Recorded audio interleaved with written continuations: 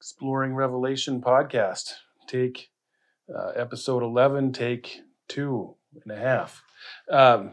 So, thank you for joining us today at the Revelation podcast.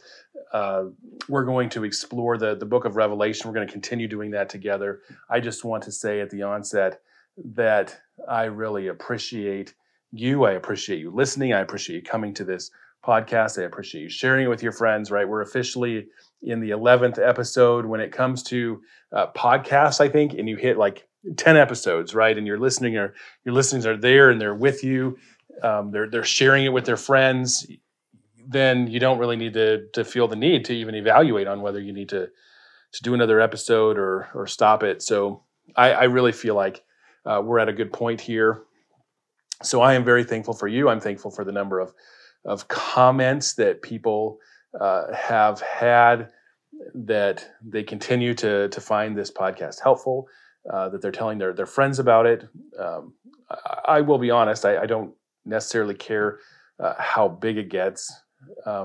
That's not my concern at all. I really don't have any plans to go big places on this, but I just pray that it is of value to those who are listening. If you value from it, then share it with your friends, right? If we just I think that's just a good place to be. So I'm pleased with where we're at. I do feel bad that I hadn't come out with an episode for the last couple of weeks.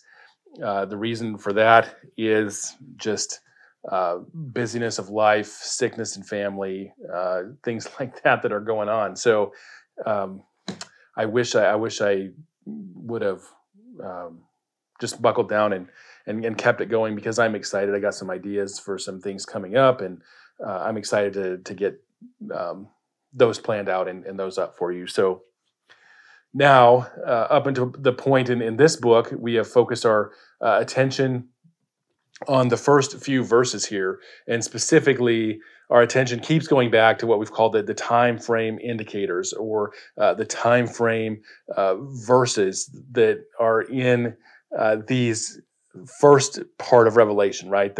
This must soon take place in the first verse, and then the third verse where John says that the time is near. Now, there is no secret that I would lean to more of a preterist understanding when it comes to the book of Revelation. And if you want to go back and listen to those other podcasts where I talk about those different interpretive frameworks, you can definitely do that. But I lean toward that perspective. And last time I referenced a post or a series of blog posts by Sam Waldron that he is responding to postmillennialism.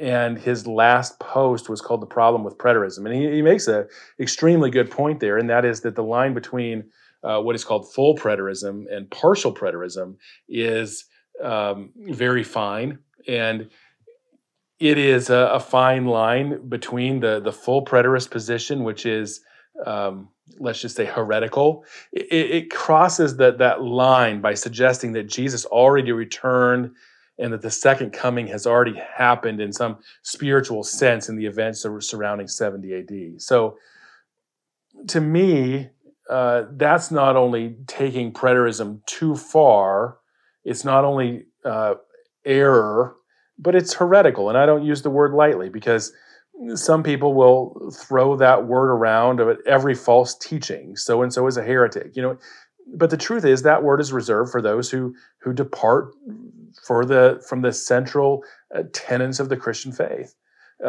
Alexander and Hymenaeus in Scripture, Paul talks about how they taught the resurrection had already happened.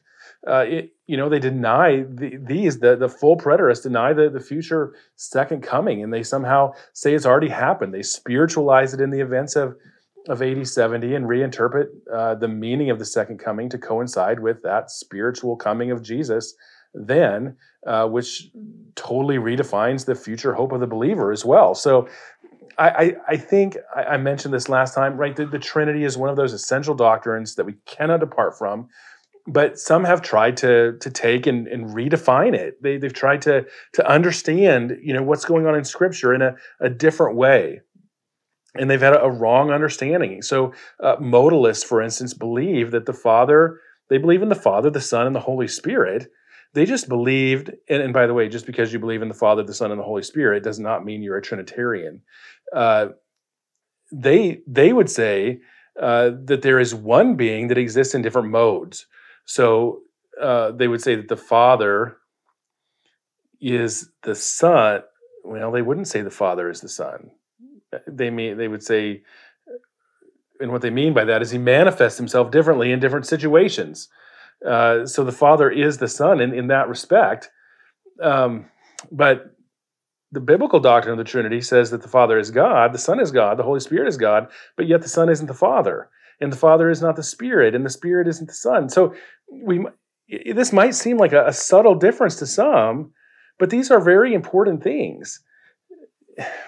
The difference between an orthodox or a true understanding of the Trinity, just changed a little bit, actually becomes heretical, and it denies a fundamental tenet of our faith that that there are three persons in one being.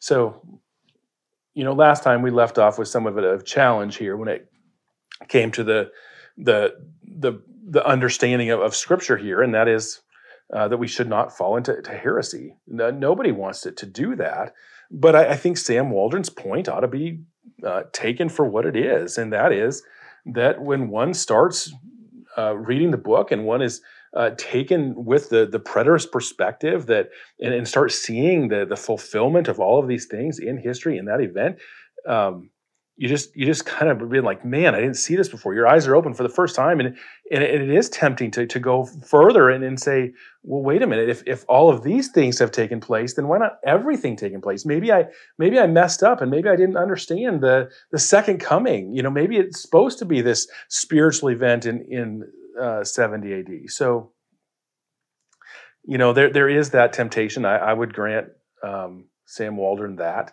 That doesn't mean that it's a wrong understanding, and I actually think that that there is a lot of doctrines that are like that. So I don't think it's a great reason to reject that interpretation.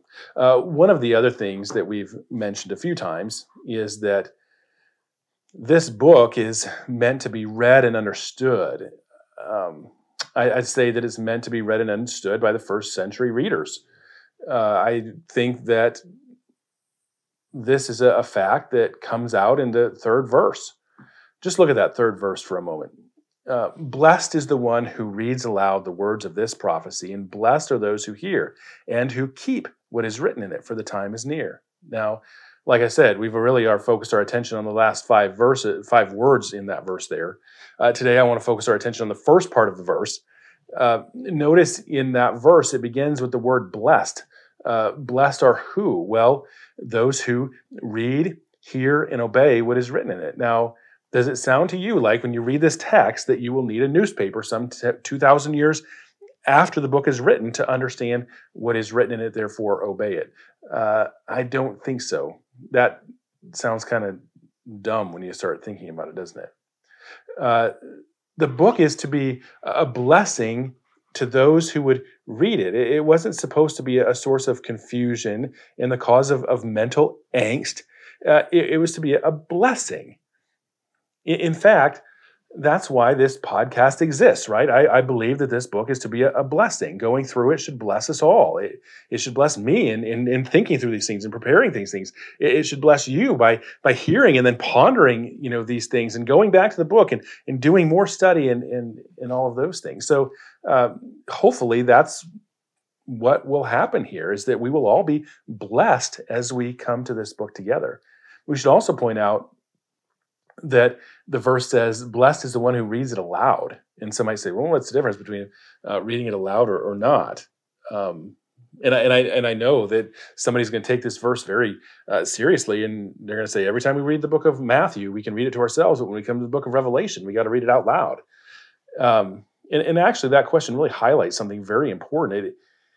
It highlights the fact that we have a Bible literally within our reach at about every given moment in one way or another, right? We take for granted the multiple copies and versions of the Bible that are at our disposal. In fact, most of the Bible reading we do, I would think, is for personal study. Either we are preparing to lead a Bible study, we're preparing to preach. We're working through those things in our own heart, working through a devotional. We're doing our daily Bible reading program, like reading through the Bible in a year or whatever.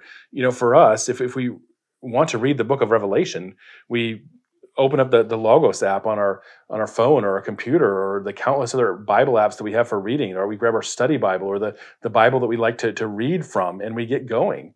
Is there anything wrong with that? No, there's not. That isn't the point that I'm making. I'm making the point that during this time in the first century, that it would have been totally inconceivable if people were going to hear think about that for a moment. If people were going to hear the book, if people were going to read the book of Revelation in the first century, there's no way they could ever conceive of a time where people would have the Bible at their disposal like they did today. If people were going to hear the book of Revelation, it's because they would have it read to them, most likely in public worship. And then the church that had the letter would pass it to another. That's the process that would be repeated. I think it's pretty clear as to what happened with the book of Revelation. So when it's addressed to 7 churches, John didn't write 7 letters. He wrote it to one, and they passed it from one church to another. Sometimes we get the idea that maybe he just passed a portion here and a portion here, a portion here, and then they put it all together. The point is, when the text speaks of reading it aloud, they wouldn't think of it happening any other way. The author isn't telling them that they will be blessed if they read it in their, just by reading it aloud so their congregation can hear it. That's the only way they were going to do that. But not only hear it, right? The point is they need to hear it and obey it, to do what it says. So understand what is being said here, that this letter will come to the church. They're going to read it in public, so the people that will hear it, and I don't know how many times that's going to happen. Some churches might make a copy of it before sending it on. That would be costly. It would take time, but they might do it. And then they might send the letter on. Even if they did do that, they wouldn't have very many copies of it, and the people would read it aloud, and the people would seek to understand it. They would study it. They would try to obey and keep what is written in it. And of course, there was an urgency to all of this because, as the text said, the time is near, right from the onset. So don't just put this on the calendar to be read in a few months or a few years. The idea was you need to be reading this, you need to be understanding it, you need to be comprehending so you can obey now.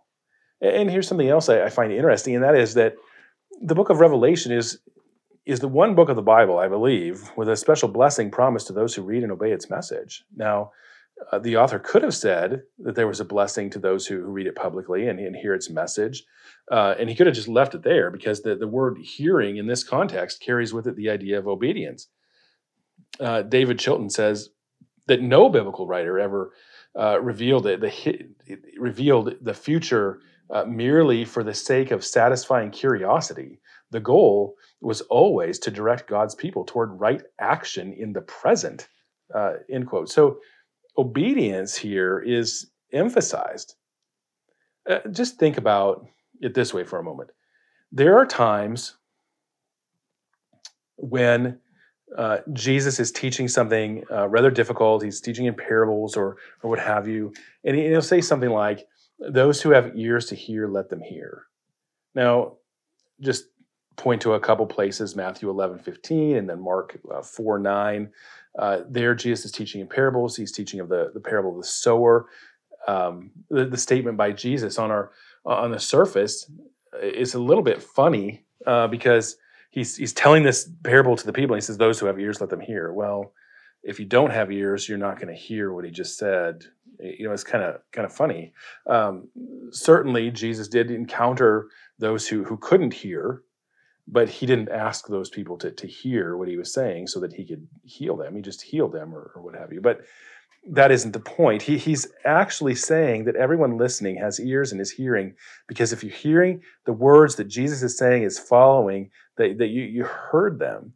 And when you hear them, you need to do something about it. The parable of the sower, for instance, when Jesus explains the parable to his disciples, he repeats the phrase, those who hear.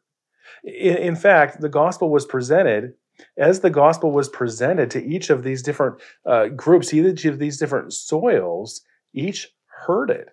The Bible tells us that. It wasn't that they didn't hear it. The issue was not hearing it. It was that they didn't hear it and accept it. That's how Jesus puts it when he speaks of the seed that fell on the good ground. Not only did they hear it, but they accepted it and they bore fruit. This is a conversation, I think, for another day, but let me make something here clear. When the gospel is proclaimed and one hears it and they place their faith and trust in Jesus, not because of any merit of their own, but because of him who calls them to himself, those who have their eyes open to the truth and the beauty of the gospel respond to it in faith. They trust in Jesus for their salvation. And here's my point. These will bear fruit. Now, you might be asking at this point, what is the connection here to the book of Revelation? Well, let me see if I can just make this as clear as I can. We said that John is emphasizing the obedience aspect here. Yes, there's a blessing for reading the book, especially in the context of the church gathering. But it is those who have ears to hear, let them hear kind of thing, isn't it? The benefit of the book is going to come when people grasp what it's talking about. They will hear it and they will live in light of the things that they have understood. Or to say this differently, those believers that read and have an ear to truly hear the book will bear fruit. Kenneth Gentry says this. He says, when one believes in Christ, he is bound to him in an obedient, vital relationship. Commitment is an essential part of the act of believing. Faith is not mere intellectual assent. So when it comes to the book of Revelation, there are many with the scriptures that have what the Bible calls, itching ears. They love to study the book of Revelation. They wanted to know those things, but the wise person goes beyond the study here and does something about what they're reading. Jesus said it this way, therefore, everyone who hears these words of mine and acts on them may be compared to a wise man who built his house on a rock.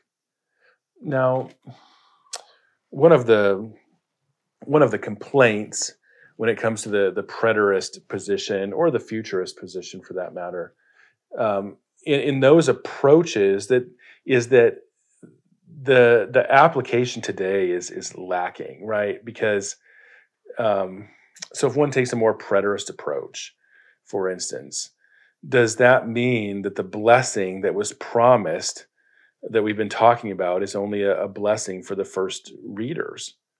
What about today, right? Because the complaint is, well, the book doesn't really apply to us today because it was all fulfilled back then. Well, first of all, we need to understand that the entirety of the scriptures were written in a historical context. A long time ago, things that were really happening a long time ago for a specific reason. So the Old Testament, just think of Deuteronomy or Numbers, for instance. Someone might say, well, yeah, those books had a specific thing going on, this specific historical situation, but it was all related to the giving of law. I mean, so therefore, it's very important for us to understand these things. What about the Psalms of David? Those on a large scale were born out of specific instances and expressions of David's feelings in a certain moment for a certain reason of something that's happening in his life. I think you get the point. Anyone that understands the scriptures would not say that certain portions are not relevant because they happened at a specific time. A specific thing was going on in a specific historical event. This is God's word. God speaks to us through his word. Who can say that the Lord hasn't used the Psalms in their life? If that's the case, then either you haven't read the Psalms seriously or you're not a believer. So I think it's ridiculous to say that because one takes a more preterist perspective when it comes to approaching the book of Revelation, that automatically means the book doesn't apply. That there's no blessing in reading it, because the the same is true with all of the other books of the Bible. They are born out of specific historical situations, and the Lord uses them and speaks to us. Now, on the other hand, if one leans to a more futurist perspective, there's a little bit more of a problem here I can see. And but let me say this: can God still use His Word if somebody takes more of a futurist perspective? Absolutely, of course He can. Does God use it for the futurist? Yes, God uses it, but it does pose a problem if the intended fulfillment of these prophecies is thousands of years in the future, right? It would have been difficult for the people at the time, very difficult for them to interpret the book, let alone find a way to apply it correctly, just like it would be for us today. Can the Lord use the book? Absolutely. But I also think that it makes things far too subjective for me. I'm just not comfortable with that. So I would be more apt to take a preterist perspective when it comes to the book in most cases. So anyway, point today is simply this: that the book of Revelation, the purpose of the book is to read, to understand, and obey. And in that, there is a tremendous blessing. And there's a tremendous blessing because it's God's word. It's God's word written to us. God's going to use it in our lives and enrich us and grow us and shape us for the people that shape us into the people that He has us to be. So I just really think that this is an important study. I think it's important for us to go through it together. I think it's important for you and I to do even in more study and to read more things and broadly when it comes to this book, because it isn't just a book that we can know things about the future and those things, but it's a book that God's going to use to grow and shape us, and that we might be people that glorify Him by bearing fruit. So anyway, thanks for listening today. I appreciate it. We'll be back again, Lord willing, next week, and as we explore Revelation together. So thanks for listening.